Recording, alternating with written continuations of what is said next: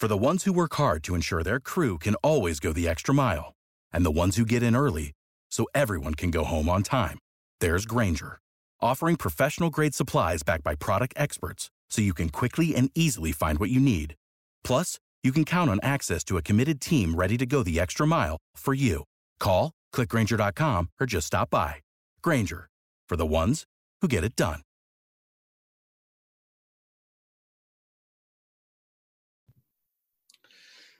So welcome to this episode of the Rocks Pile Rockies Report, brought to you by rockspile.com. My name is Kevin Henry, one of the co-experts of the site. Thank you so much for joining us. We always appreciate your time.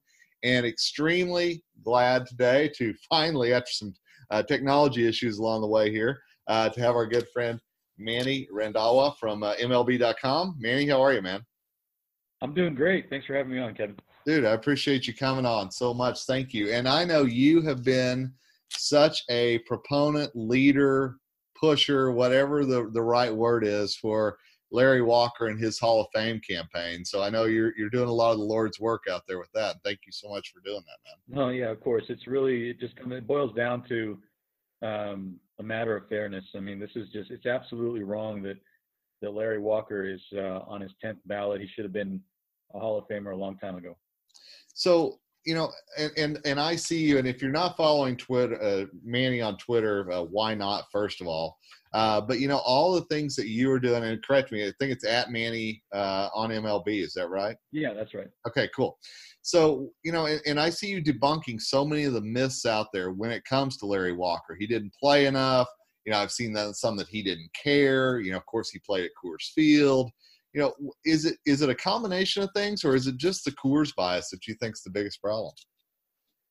I think that's the biggest problem, but I think that overall it is a combination of those things. You know, you talk to some writers and they'll tell you just Coors because it's just a matter of the ballpark, and they don't go in and look at the numbers and especially the advanced metrics we have now that are park adjusted. They don't take that into account. They just Coors is the answer for them, and that's why they're a no on Larry Walker. And then there are also people who will say, well, you know, he missed too much time with injury, and rolled up into that is this whole idea, which I don't know where it came from because it's ridiculous, that he somehow didn't care about baseball. I mean, the guy, one of the reasons why the very first major injury he had with the Rockies was because he ran into the center field wall trying to make a catch and broke his collarbone. You know, if that's not caring, I don't understand what you want. And no kidding. The thing about this whole, candidacy is that it's a double standard, and there, you know, on one end there's the Coors argument where, you know, you give them the slash line, the 3, 4, and 5 slash line, and then they say no, it's Coors Field, so I don't buy into that. Then you give them the park adjusted numbers, and they say, well, I don't like those advanced metrics.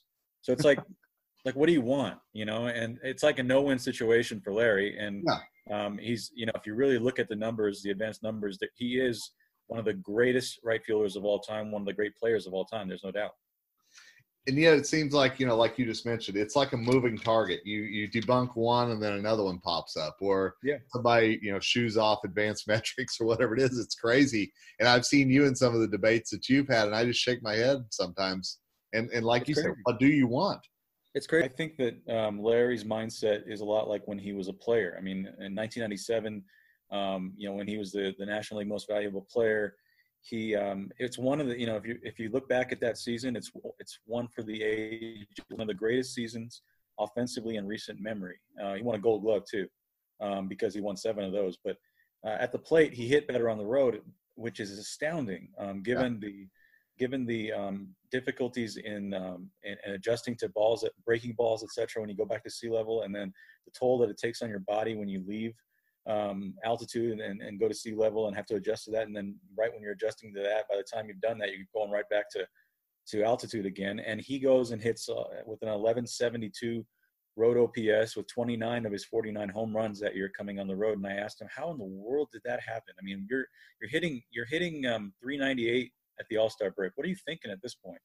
And he said, look, I don't know, man. I just think that I go up there with an attitude of either I'm going to succeed or I'm going to fail. And it's just that simple to me. And I think that he's probably, you know, if I had to guess, I think he's probably going into this Hall of Fame 10th year on the ballot with the same mindset, and just kind of thinking, I'm either going to succeed or I'm going to fail. But with the idea, the notion in the back of his mind that it's an uphill battle, and I imagine he might have made peace with the idea that he will not be elected on the writers' ballot, and that shouldn't be that way. And that's why we're doing whatever we can to make sure that he doesn't have to, that his name doesn't fall off the ballot before he's elected. Well, and let's remind fans what they can do to be a part of this, because I know you started the hashtag Walker HOF. Obviously, I see that all the time on Twitter. I love that, like Hot Stove Stats is pushing that out. There's a lot of folks who are. But what can the normal fan do? Anything that you can put out there in terms of why Larry Walker should be in the Hall of Fame, please put that out there, or simply just say hashtag Walker Hall of Fame is all you got to do. The more we get that going, we want to get it trending as much as possible, and we want, especially as we lead up to here to the ballots being sent out on November 18th. And so that's what anybody can do. Everyone can do. Rocky Mountain Saber is taking the lead on kind of a more targeted campaign in terms of trying to contact writers and make the case for Larry Walker. So that's also happening. We had a Walker Hall of Fame event a couple of weeks ago, maybe 10 days ago, at the Blake Street Tavern, where we had Wayne Hagan, who was the original Rockies broadcaster, and basically covered Larry Walker from '95 when he came here to Denver, all the way through 2004, or 2005 when he retired, because Wayne was actually the Cardinals broadcaster at that point. So few people with more authority on Larry Walker in his career, and he was great. He and Dan Evans, former Dodgers general manager, former White Sox assistant general manager, himself tried to get Larry to go to Chicago in 1995. So we had a great group there, and Patrick Saunders, Thomas Harding were there too, the beat writers for the Rockies, and we all kind of just, we had a slideshow and we just put it out there. This is it. This is what this is about. This is why Larry Walker belongs. And we got it on video. So we're going to try to edit that, get it all set and ready to go, and maybe, put it out there for everyone to see. And that's great. And I know, you mentioned the timing of the ballots coming out, and I know that that's about the time that your book, The Blake Street Bombers, comes out as well. And I'm sure that's no coincidence. Let's be honest here, right?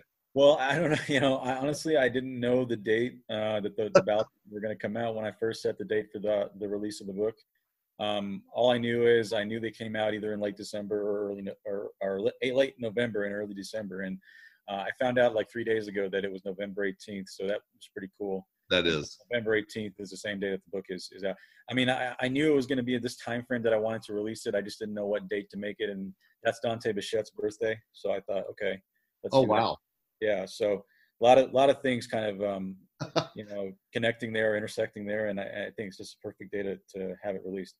Well, talk a little bit about the book, because I know you worked so hard getting all these exclusive interviews, and just what was this like for you to kind of relive that era through the thoughts and the words of these amazing athletes? You hit it you nailed it. This is, I didn't grow up a Rockies fan. I grew up in California, but I do remember these guys because these guys played during the sweet spot age, where we really are learning about the game and becoming passionate about the game, maybe for the first time in our lives. When I was, I think the Blake Street Bombers, maybe a little bit after that first exposure to baseball. I was about 12 years old, I think, when the Blake Street Bombers came together in 1995. I'm 36 now.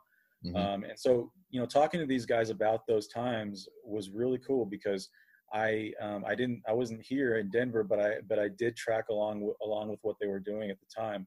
And I knew that these guys were great players, because I followed the game closely, and to talk to them about it. First of all, the reason that this started was because, I was talking to Dante Bichette about something else. We were writing, I was doing a chapter in the Saber 25th anniversary Rockies book, where they assigned people, different great Rockies to write about for the book.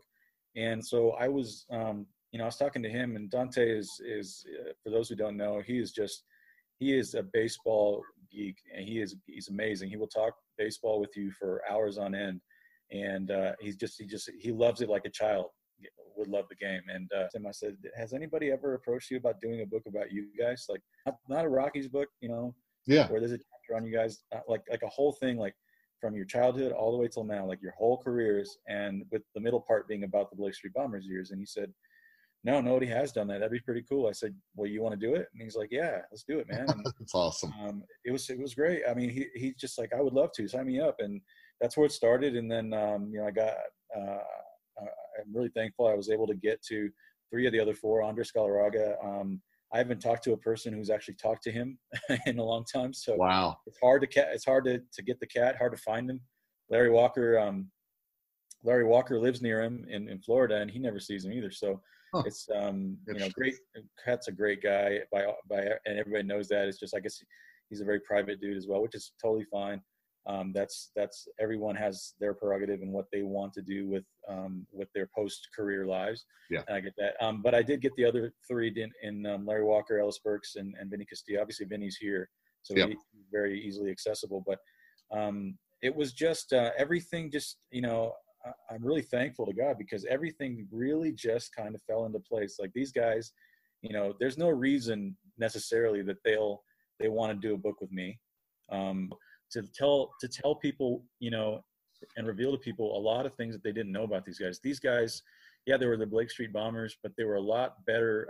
I know for a fact, after doing all this research, they were a lot better than people even thought. Even Rockies fans thought. You take into account what they did before they came here, and then after, and also the things that took away from their careers, injuries. Andres Galarraga had 2 bouts of cancer, life-threatening stuff there, and all the kinds of things.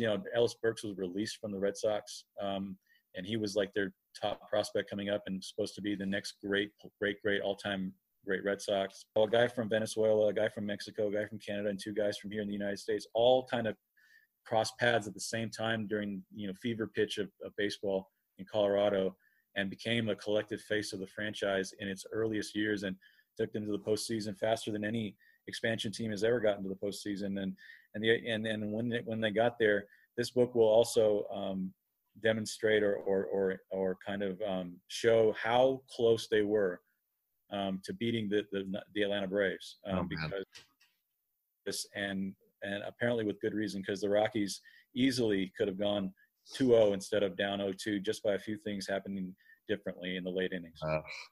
And I cannot wait to read this. I think it's going to be fascinating. I think the way that you brought everything together, I know how you've done so many great articles for MLB that I still, reference to this day. That home run one still jumps out to me every time. Yeah, I appreciate that. Somebody. So I'm anxious to see this book. And again, it'll be available on Amazon. Where else can people find it whenever it does? Well, this is just exclusively through Amazon, either if you want the physical book or if you want the Kindle, or nice. It's basically you can have it on any device, your phone, your tablet, Kindle. If you have a Kindle reader, it's any device that you have, it'll work on through the Amazon app. And then you can also order the actual hard copy of it as well. Nice. Well, make sure that you're keeping an eye out for that later this month when it comes out. I know it's going to be a great read. I can't wait to see all the stories and to see how you weave them together. It's going to be fascinating to me, I know. And type Blake Street Bombers, put in your address, and just like you buy anything else off Amazon, they'll ship it to you. It's a beautiful thing, man, I tell you. It is. It sure is. It makes the writer's job a lot easier, too. For the ones who work hard to ensure their crew can always go the extra mile, and the ones who get in early so everyone can go home on time, there's Grainger, offering professional-grade supplies backed by product experts so you can quickly and easily find what you need. Plus, you can count on access to a committed team ready to go the extra mile for you. Call, click Grainger.com, or just stop by. Grainger, for the ones who get it done.